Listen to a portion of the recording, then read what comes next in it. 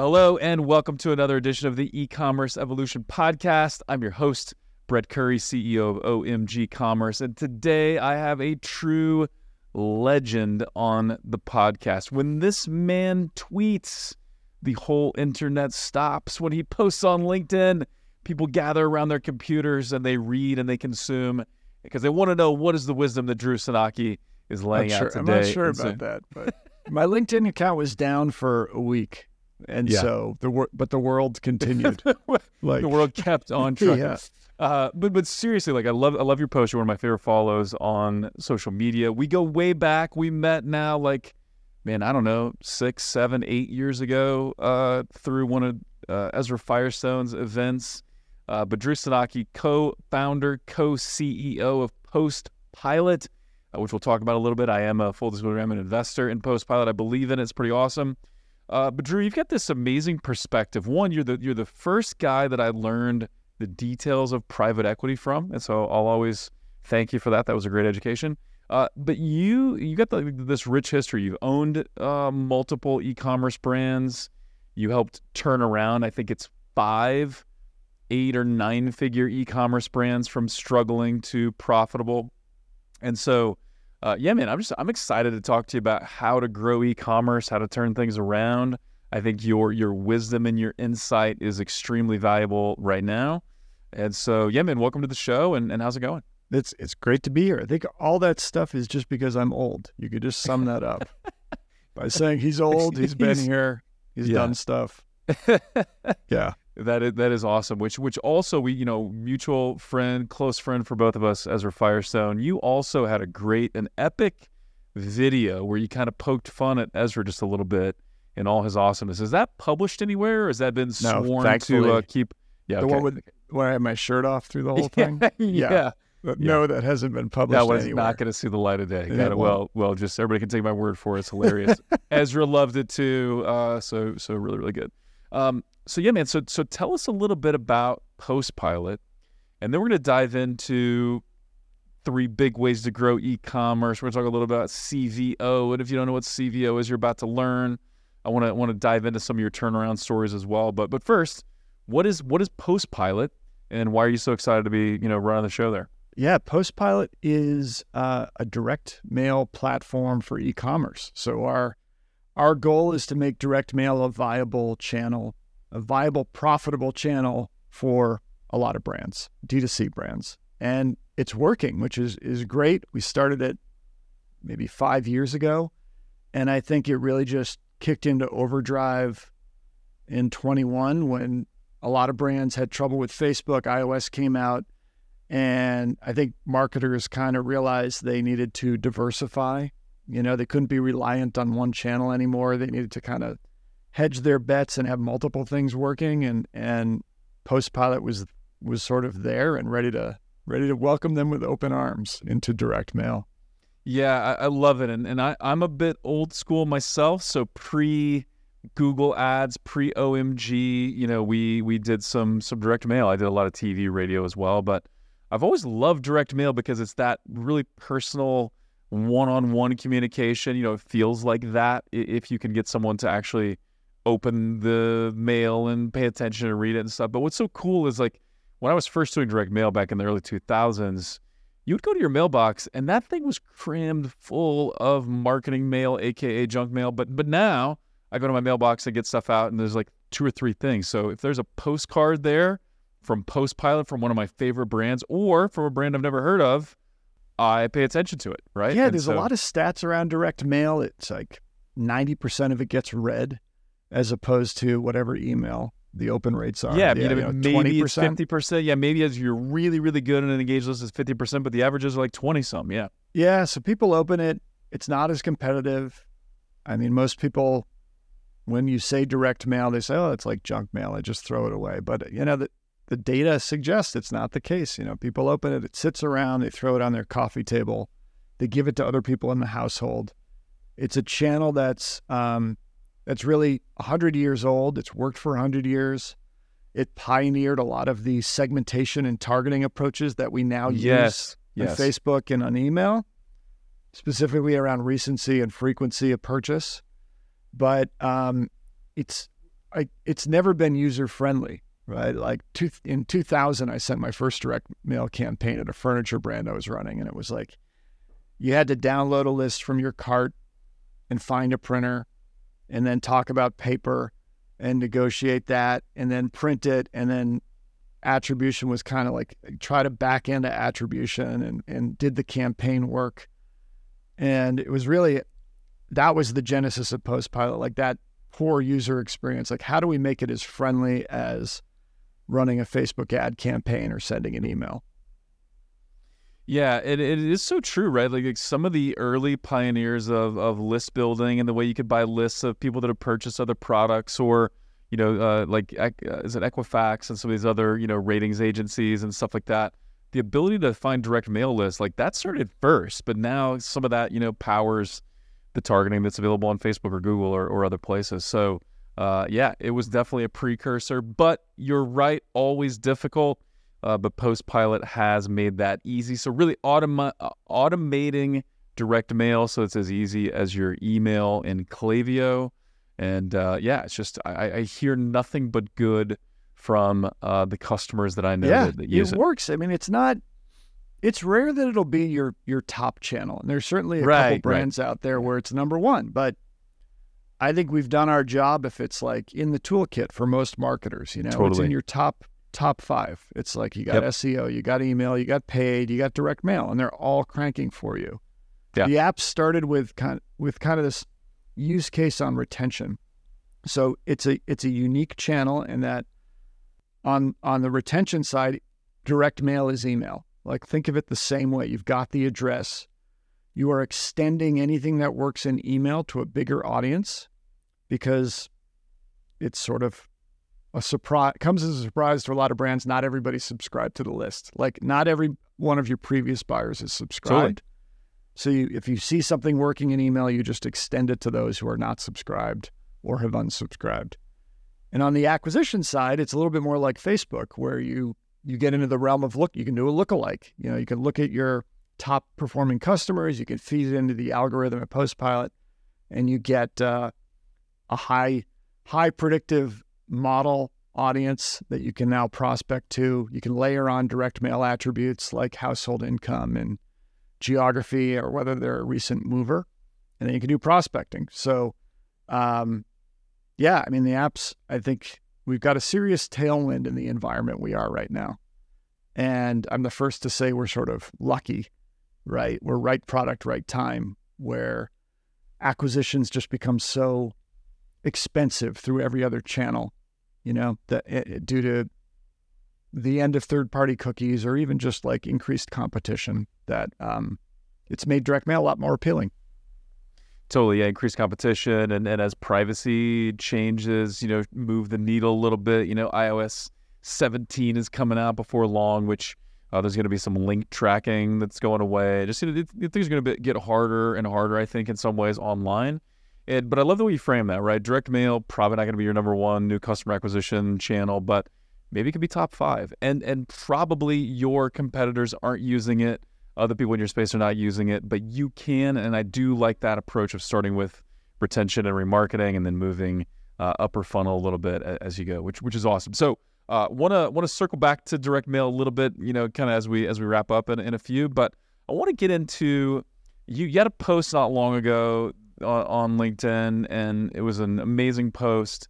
It brought me back to my early days of marketing. I've always been a Jay Abraham fan. Like I listened to, this is going to date me, but maybe not totally accurately. So I had a bunch of Jay Abraham cassette tapes. Yeah, but same. I listened when cassette tapes were kind of dated, but I got it from my uncle.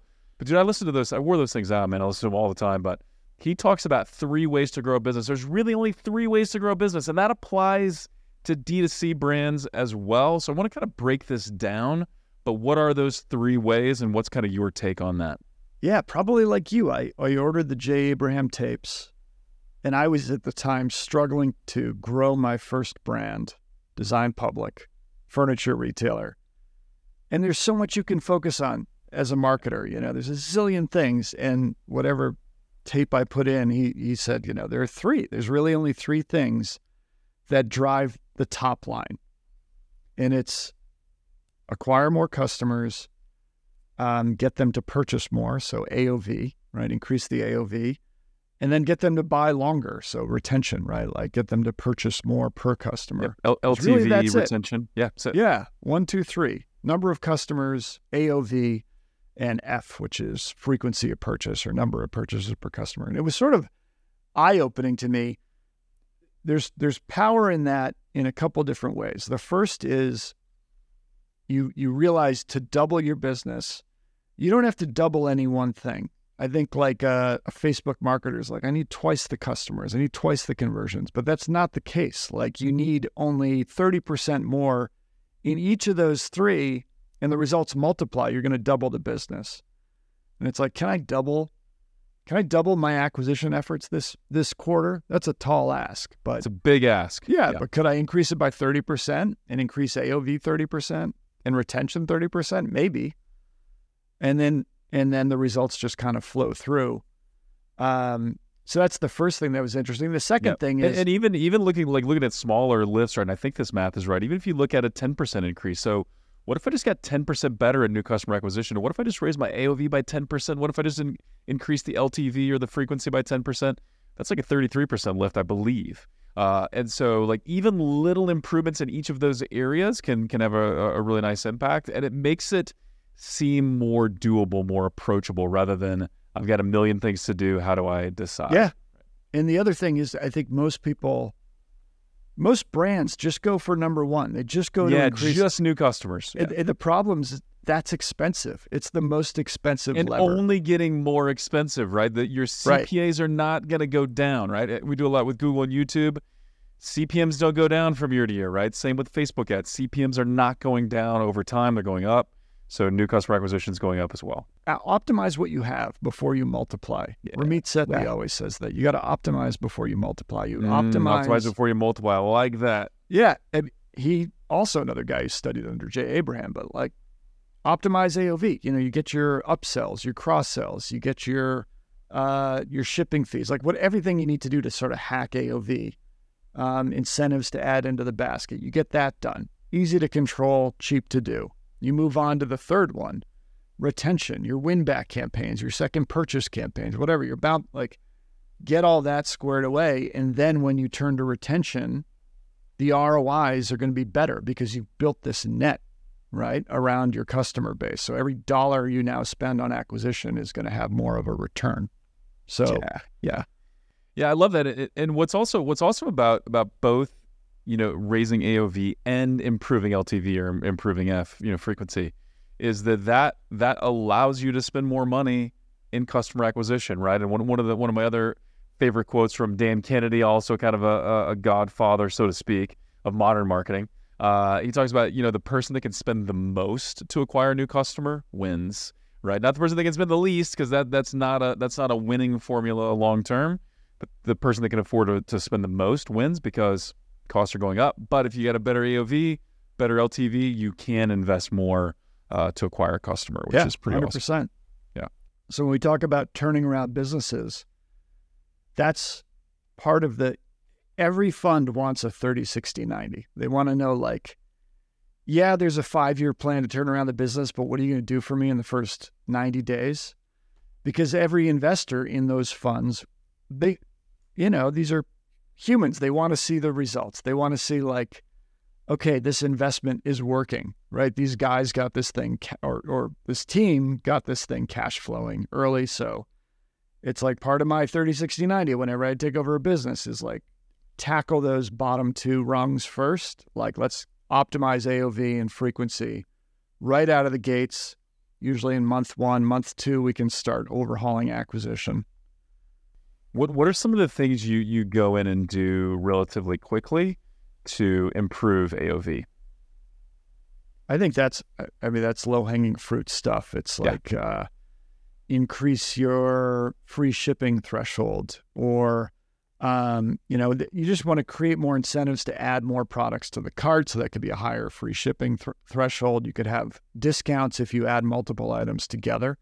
Promos to get the AOV up. Bundles and such. Yeah, probably the quickest and easy one that private equity loves is just raise prices. Yes, increase your prices.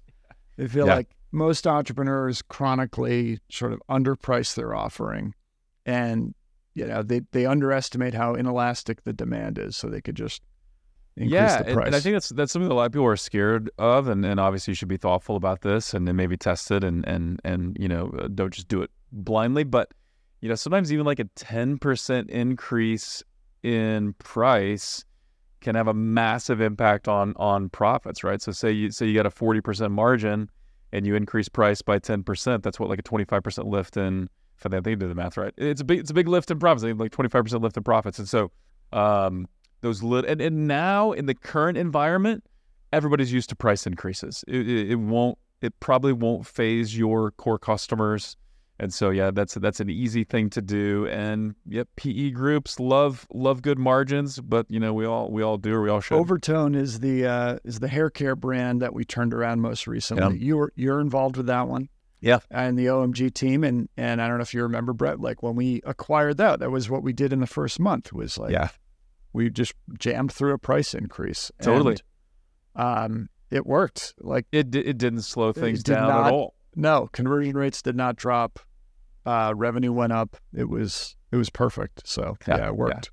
Yeah. Love that. Yeah. Consider raising prices. Simple, often effective, and probably never been a better time to do that than now in most cases. Yep. What about improving frequency or improving LTV? And probably there's a tie into post-pilot here as well, but how do we increase frequency? Yeah, I mean, I think there there's a lot of ways. You're talking about increasing retention. So retention is two things. It's keeping people buying longer over time, or you can go for more velocity within the same period of time, or both. Right, so it's a little nuanced. It's often rare to increase the rate that people buy. It's usually more often you can increase the time over which they buy. It's hard to get someone to use more hair color, right? Or it depends more on the skin product. cream. How do I use more skin cream? When you run out, you run out. Yeah, but so the first things we do there are just, everybody should have a second purchase campaign.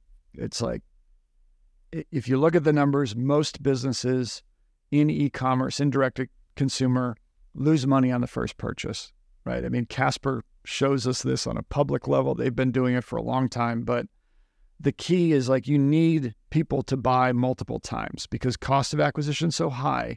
So that first purchase is rarely profitable. Certainly there are exceptions. It just behooves all the businesses to get a second purchase, right? We got to get that second or third purchase. So let's engineer it. You look at your data. What do people typically buy? When they buy the pillow, do they buy the bedspread next? When they buy the khakis, do they buy the button down? That answer lives in your... Buy the skin cream now, buy the mascara. Yeah. Buy the blue hair color. You're probably going to try green as well. That data is in your transactional data, right? You look at your history, you see it, you talk to your customer support people, like that answer's there, and then just build it into your marketing programs. Like, if somebody buys, they are going to get the email, the direct mail campaign, the Facebook retargeting campaign, whatever, for that second product. Google Display, Google YouTube. Let's not forget Google. Let's not forget it. Yeah, I mean, it should all be synced, right? I mean, totally. These are just like delivery channels for one message. Another way is to, you look at, there's a kind of an advanced name for it called intra-purchase latency, which is like, how often does it take for my first customer to come back and buy again? Dude, that's such a fancy word. It's a very fancy word. Latency. In the Navy, we used to say, you were a 50-pound head if you used a word like that, which is just like that's a 50-pound head word for sure. Yeah, some big dude with like a massive cranium. But you want to figure this out. What's the average? I'm going to start asking everybody now that I mean, like, what's your inter-purchase latency for your product? What's the average time between purchases? Yeah. Small ad here. If you add Post-Pilot to your Shopify app, we will tell you in the app, like you're not paying for anything. It's just you'll get the report with yours. Awesome. Yep. Because Shopify doesn't tell you out of the box. But say it's 30 days. Customers typically buy on day 1 and day 30. If they're going to come back, they buy on day 30. So another big mistake I see brands making is they immediately go discount and promo after that first purchase. But if you look at the data, you got to assume that that customer is likely to come back for anything less than 30 days. They are still likely to come back and buy at full margin. Right. So general rule of thumb, for the first 30 days after purchase, only show other related products that they're likely to buy at full margin. Like this is now a shopper who only knows probably one or two of your product categories that they acquired, that they came in under. Show them what else you got and show it at full margin because she's likely to buy at full margin. It's only after that day 30 that she's becoming less and less likely to ever come back. And that's when you can get promotional. That's when you can have a discount ladder, which is, you start giving 10, 20, 30% off over time because she's on her way out, right? So it's just a great way to conserve promotional dollars and at the same time encourage that second purchase. And I think it is really important. Like we do train our customers to perceive us a certain way. And there's a certain apparel brand that I buy. So actually, there's two. I'm going to contrast two apparel brands. They're actually quite similar. Men's fashion. One, I get a promotional, big, huge discount text like multiple times a week, plus a promotional email. Ads are all like save, big discount. And I really get tired of it. I kind of ignore it. But there's another brand, similar products, a little more premium. And they don't really do that. They're talking about products, talking about new color drops, they're talking about new launches. And it is interesting. My perception, even as a marketer, even though I understand all this stuff, my perception of one is very different than the other. And I think we train customers if we're too promotional heavy that I'm never going to buy at full retail now because I know, why would I? Like I would feel irresponsible if I bought at full retail with that first merchant because I know there's a discount coming at some point. Yeah, and I would say that's another, when we talk about turnarounds, most of the turnarounds I've been involved with all have that in common. Yeah. There's this death spiral where revenue starts going down, and to counteract it, they're discounting, and they're discounting to the whole list. AutoAnything, Karmaloop would have lists of 5 million email recipients who got the same discount every day, and it was just like, spin the wheel, what's the discount going to be? And it's really a race to the bottom. Because you just see that discount line getting bigger and bigger in the financials, the margin gets smaller and smaller. And you get addicted to the results from the sale, but then the next sale isn't quite as good, so you got to go deeper with the discount. And I would say in database marketing, there's this other sort of rule of thumb, which is like when you acquire a customer on a discount, he or she is likely to buy on a discount, is only going to buy on a discount again. Like you just brought in a discount shopper. Right. So keep that in mind. So when we acquired Karmaloop or acquired AutoAnything, I had to set the expectation with the investors. Like, it's going to take a year to turn over our customer base. Yeah. Because the customers that are in there right now, they are used to buying on discount, and you can't just turn it off. Like JCPenney was another very public example. You can't turn it off overnight. Like, they're in there. You either got to make the decision that now we're going to be a discount brand. It's going to be part of who we are, or it's going to take a year of weaning, of basically turning over your customer database, right? And replenishing the customers with a new group that's going to buy on something other than discount.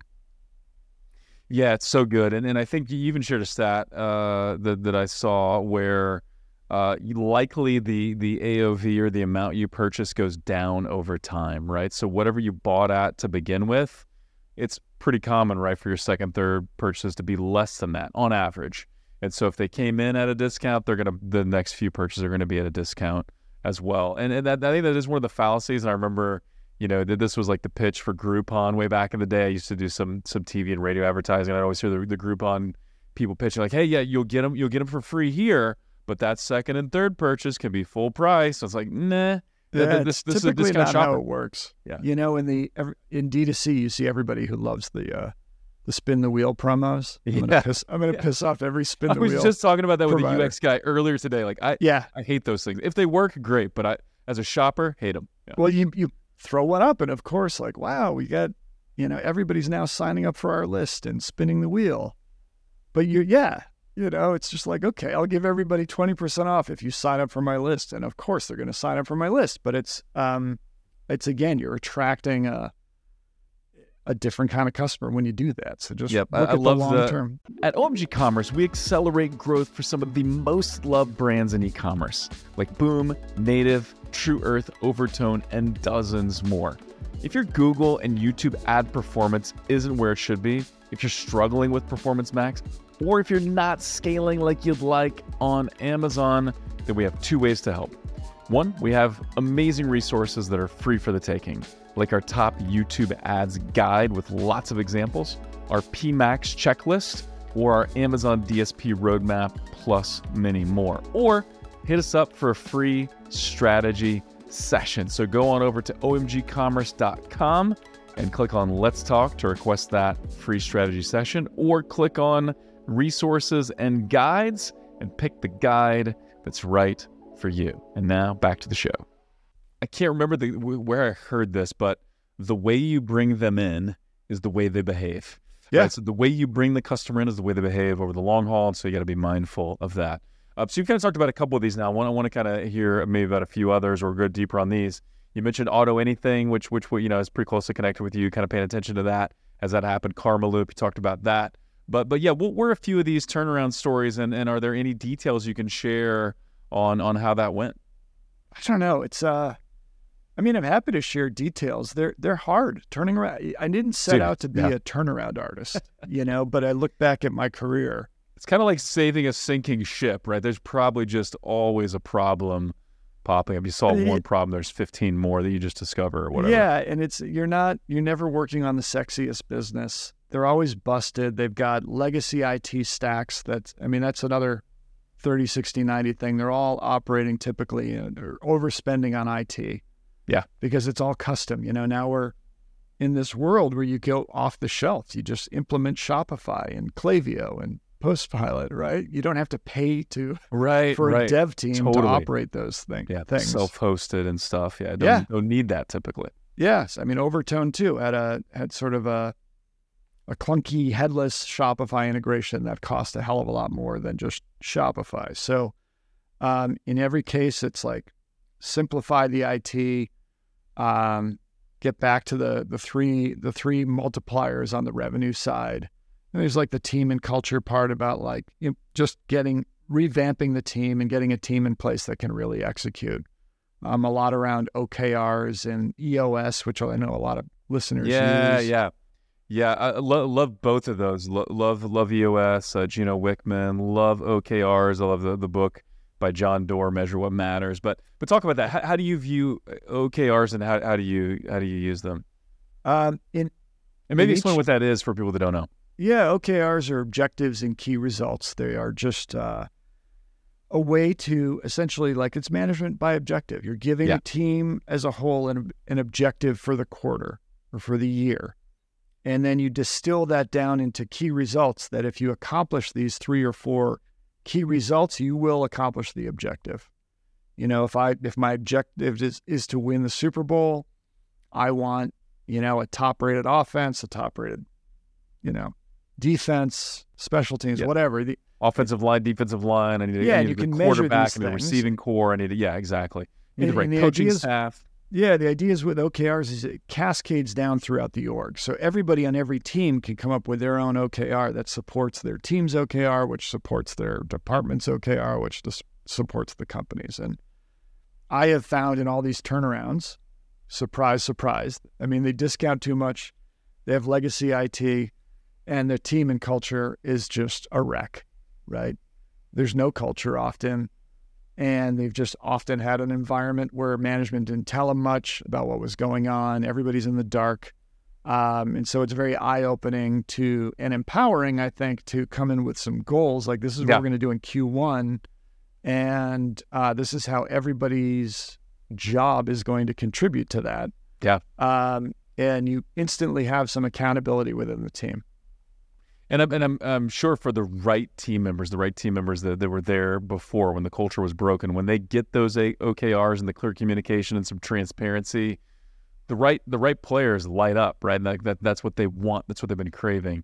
There's probably also some people that are like, nah, I liked it the old way, right? But that's probably a good way to get them out the door because now they're no longer. It's definitely a forcing function, and it's people self-select whether they want to be a part of it or not. And it's probably the most rewarding part of a turnaround for me is seeing those gems, who are out there on the team already and they've just been overlooked or Yeah, disempowered. they just weren't performing because the culture wasn't right, or because the expectations weren't right, or they weren't empowered, or they weren't given the tools. There were just all this wasted talent there. Yeah. But now they come alive with the right structure. I love that. I love that. One thing we kind of talked about in the prep that we didn't get to here, although we've circled around and touched on it a little bit, but you use a term called CVO a decent amount, and I know we have touched on it some, but what is CVO, and is there anything else we haven't covered that you consider in that process? Yeah, I think in e-com, for a long time, we were focused on CRO, conversion rate optimization. Like, we just got to make the site convert. We got to A/B test everything, change colors, whatever. It's like focusing too much. You lose the forest for the trees, right? Like, it's focusing too much on the micro. And the bigger thing you need to optimize is for customer lifetime value, which is the aggregate profits you make off of every customer over time. That's CVO. It's customer value optimization. It just means like taking a step back and you're optimizing your funnel, all of your marketing to maximize customer value. So it's kind of getting back to what we were talking about earlier. Like, you may have a certain promotion or a certain ad or a certain keyword group or something that's driving conversions, but unless you're measuring the long-term impact of that on customer lifetime value, you might be optimizing for the wrong thing. Yeah. Right? You're optimizing for an ad that's certainly converting well, but oh, by the way, it's a 20% off ad. That's why it's converting so well.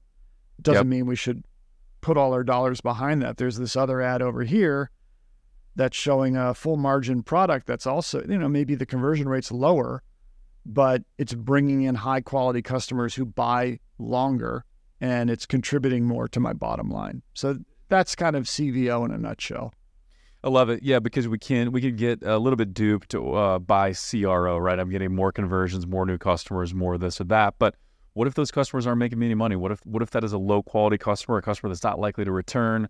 And so looking at CVO, how does do cohort analysis, how does that play into this, or does it?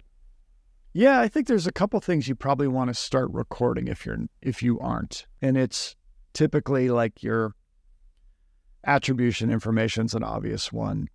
People get hung up on attribution, but it is good to record, say, last touch attribution for every order that comes in, first touch for every order that comes in. And then you can start doing some analysis, and you'll start to see some differences, like, hey, ad A brought in a very different kind of customer than ad B. So source, I think, is a big one. Product first purchased is another one. You start to see a difference. Bonobos sort of has this classic case that's out there where, the guys who came in and bought the suits first end up spending like $20,000 in their first year at Bonobos. Wow. And the guys who came in and bought the swimsuits first spend $36 and they're done. So I think that's another place you see the disparity in lifetime value is like that initial product purchased. So just different ways to kind of cross-cut your data and help you think about lifetime value. And that makes a big difference. So what if I'm like, oh man, I've got, a 0.5% conversion rate on my suit promotions and my suit ads, but I got a 2% conversion on my swimsuit ads. Right. But then when you look at it, you realize, but the suit customer is worth 1,000x.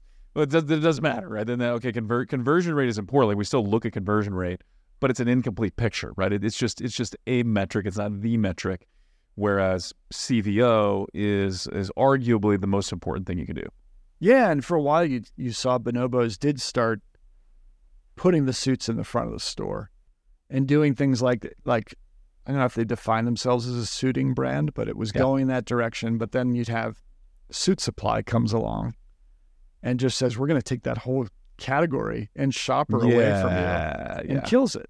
Right. So I think there's something to that, is like building a business around your best customers. I call them the whales. The whales. Yeah, I love that. I heard that from you. I don't know anybody else who calls them that. I like that. I heard that maybe to trademark it. Yeah. Whales are your best customers. So yeah, identifying your whales. Where do they come from? What's the first product they purchase? Right. What do they look like? Identify them and get more of them and treat them. Don't treat them the same as all your other customers, right? They're whales. They're VIPs. Treat them like a VIP. And the reason why you want to do that is because it's a hell of a lot easier to grow your business. At the end of the day, we all want growth. And here's the first eye-opening thing. And I've got some tutorial about this we could link to in the show notes, but it's convince yourself that you have different kinds of customers, that you have whales and minnows, that if you're like any other business I've ever seen, you probably have 20% of your customers drive 80% of the revenue and the profit, and the reverse. The other 80% are one-time buyers who drop nothing to the bottom line. So you can convince yourself of that. You can do it with your Shopify data, with your CVO data. You can do it with a spreadsheet. But once you're convinced, the next sort of eye-opening fact is that the cost of acquisition of a whale is often the same as the cost of acquisition for a minnow. So just by spending the same dollars, like if you were to reorient that spend and instead of bringing in 80% minnows, like what if you could bring in 100% whales or even 50% whales? Right. Then you're growing, with the same spend. So that's sort of eye-opening to a lot of marketers. I love it. So if you're doing these things, you're raising AOV, you're looking at LTV, you're maximizing customer value optimization. Now things can get a little more exciting at the customer acquisition side of things, especially if you know who to go after.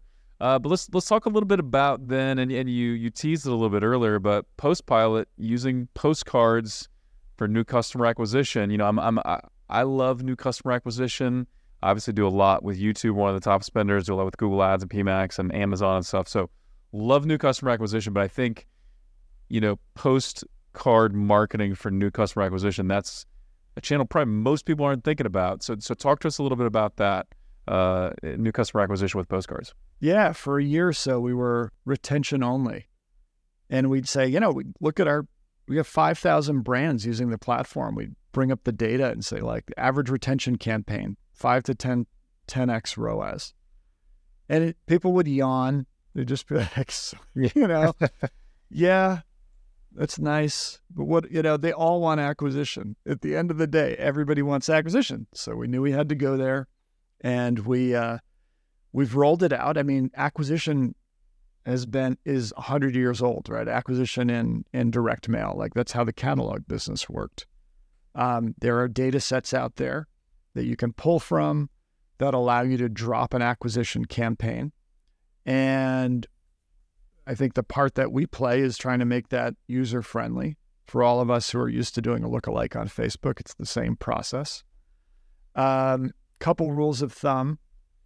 Usually, you mentioned postcard acquisition. I would say usually when you do acquisition in direct mail, you want to present more of a selection because it is more costly than a Facebook ad, right? It costs something to send whatever it is, 40 cents, 72 cents, depending on the size you send out. But it's going to cost a little bit more to put it out there. So you want to make sure you present more products. More products to buy means higher conversion rates. And so we've got this catalog format, which is a big trifold where you can really put the breadth of your brand and offering on it. It's why people have done catalogs in the past, but a lot of issues with catalogs. They're expensive. They cost $200K for a drop. It takes 6 months to do it. You gotta do the photography. It's just like, I would experiment with it on a smaller format card, like a trifold, like our catalog. Spend a couple $100, couple $1,000 just testing into it. Play around with audience, just like Facebook. You play around with audiences, with offers. Eventually, when you have something that clicks, like increase the volume, and it works. I really like that. And catalog, is this another term you are looking to trademark? We trademark catalogs. It's awesome. Big trifold. It's a big trifold. Yeah, makes sense. And you're increasing the odds that I'm going to purchase. I think maybe in my mind, the only time you wouldn't want to do this is if like your business is essentially one core offer, like say the meal service companies or whatever, like a HelloFresh or something. It's essentially one offer. Maybe the number of meals is different or something. Maybe they wouldn't need it. But I think for most companies, catalog is going to be better because you increase the odds that someone's going to see the product that they want, which makes a lot of sense. So kind of walk us through. I should say before everybody asks me for a 10x ROAS on an acquisition campaign, I think. Wait, you mean you can't get a 10x ROAS? I can't guarantee it, unfortunately. Yeah. It is, it's retention campaigns are 5 to 10x ROAS. Totally. Like if we feel very confident we could get anybody a return. We do retargeting in the middle. That's probably maybe 3x average retargeting. So if somebody hits your site, doesn't drop an email or a physical address, we can retarget them with a postcard. It's called Site Match. It's pretty cool. And then on the acquisition side, I'd say, 1.5 to 3 times ROAS, which for some brands they're thrilled at. There's some that do better than that. There's some that do worse, but maybe that's average. Yeah, totally makes sense. I think that's what you see typically on top of funnel Facebook or top of funnel YouTube like that. It's going to be a lower ROAS, but one, there's going to be lift that's not measurable typically. It's going to feed the rest of the funnel, and if you're doing CVO, then maybe you can work with that 1.5 to 3x ROAS there. So talk to us a little bit about. I know you mentioned you can run lookalike audiences. You generate lookalike audiences that are direct mail based. What are some of the audience options, and how can we find buyers? Like, can you find audiences of other people who've purchased from Shopify stores or people that have purchased from other stores like yours? What are some of the opportunities there? Yeah, I think what you might be talking about is a co-op where everybody sort of feeds their data into one pool and then you can mine it, right? We don't offer that. What we're talking about is more you get a lookalike off your best customers, and then you layer some sort of traditional direct mail attributes on top. And there are probably 1,000 of these, but it's like bought something at Walmart in the last 3 months, household income, gender, owns a pet. Like we've got an attribute for new moms or someone who had a child within the last X months, which is great for, baby brands. There's new mover data sets, right? That we only want to target people who moved within the last week. And that's great for furniture and mattresses and anybody who would, be involved with like a move. So you can do some interesting things. One of the applications we see a lot of is like a CPG brand that is launching in Target or launching in Whole Foods. And the way those launches work is they typically roll them out in a handful of stores as a test. And then it behooves that brand to increase store velocity so that they get rolled out nationwide. So those brands are leveraging their Shopify store, their data, and using our app to do a lookalike, and then they're layering, shopped at Whole Foods in the last X months on top of that. And so they can essentially drive a new prospecting audience to redeem and buy at a brick and mortar store, to increase store velocity. Love that. So they meet your lookalike audience criteria. They've been to Whole Foods in the last 3 months and bought something. Now we're sending them a postcard to go to Whole Foods and buy the product. It's really smart. We've done similar campaigns, obviously different mechanisms, but as we've had CPG brands or food brands that are in a Sprouts or a Whole Foods or a CVS or something like that, running targeted YouTube campaigns around those key markets because right. Yeah, if you can perform really well in a couple of key markets, now those buyers are like, okay, let's get you in every store. Let's really push this. But I love that direct mail angle. Super, super smart. And one thing we got to mention, for anything top of funnel, there's always going to be like this halo effect, this lift. And maybe my favorite story, which I was a part of, was I believe Andrew Udarian got one of your postcards or one of PostPod's postcards for Heart and Soil, which is like beef organ supplement, which sounds gross. But as you look at the research, one of the most nutrient-rich foods, peptides, all kinds of good stuff. Anyway, liver. Yeah, absolutely. So Udarian gets a postcard. He posts about it on LinkedIn, and you guys comment on it. You're looking at it. I'm like, I like to experiment with health stuff, and I'm going through some pretty intense workouts right now. So I started reading, and I'm like, I think I'm going to buy this. So I did. So I'm on a subscription now with with the company. So Udarian got the postcard. But we didn't get the attribution because you didn't get the attribution. You can tell them. We should. that it was because of the postcards why I'm now a subscriber and I'm enjoying it. So. I was worried about that acquisition campaign because I think I love the guys at Heart and Soil. Yeah, I'm a consumer. They do fabulously well on retention, but then I'm thinking acquisition. Like if you cold emailed or did a Facebook ad for organ supplements, some beef organs, like like where is that actually going to resonate? Yeah, and then unlike I don't know, a mattress which everybody needs, or exactly. food in general, or something plant-based, which is what everybody thinks about, those are hot now, and certainly apparel, if I know that your gender and could do apparel. But that one, I was surprised because I think Darian wrote that whole piece without knowing or caring that it was post-pilot. It was just like his take on direct mail, but it was something I was able to flip to the Heart and Soil guys and be like, hey, and they were like, ooh, I love it. So here's the next piece of that story. Right. Which is super funny. So Drew, this has been amazing, super enlightening. If someone is listening to this, and they're like, I gotta have more Drew Sanocki in my life, follow Drew on LinkedIn, follow him on Twitter. But did I hear, is your podcast back? Is that true? Or is that Nerd a rumor? Marketing's back. Nerd Marketing is back. Arguably better than ever. Yeah, and is that you and Michael Epstein together?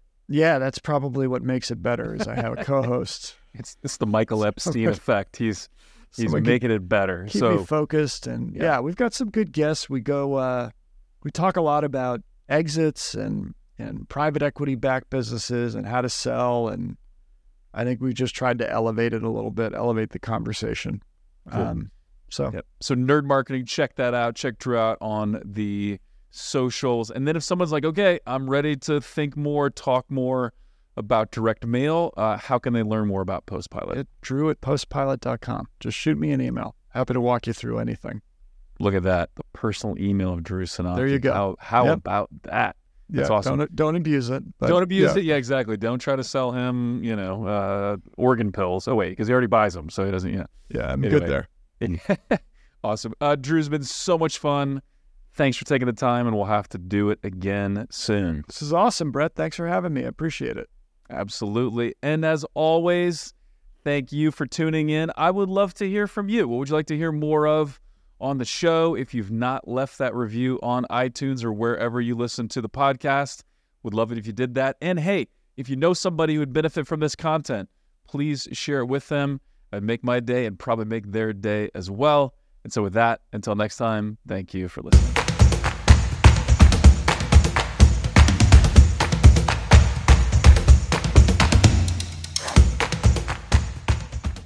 At OMG Commerce, we accelerate growth for some of the most loved brands in e-commerce, like Boom, Native, True Earth, Overtone, and dozens more. If your Google and YouTube ad performance isn't where it should be, if you're struggling with Performance Max, or if you're not scaling like you'd like on Amazon, then we have two ways to help. One, we have amazing resources that are free for the taking, like our top YouTube ads guide with lots of examples, our PMax checklist, or our Amazon DSP roadmap, plus many more. Or hit us up for a free strategy session. So go on over to omgcommerce.com and click on Let's Talk to request that free strategy session, or click on Resources and Guides and pick the guide that's right for you. And now back to the show.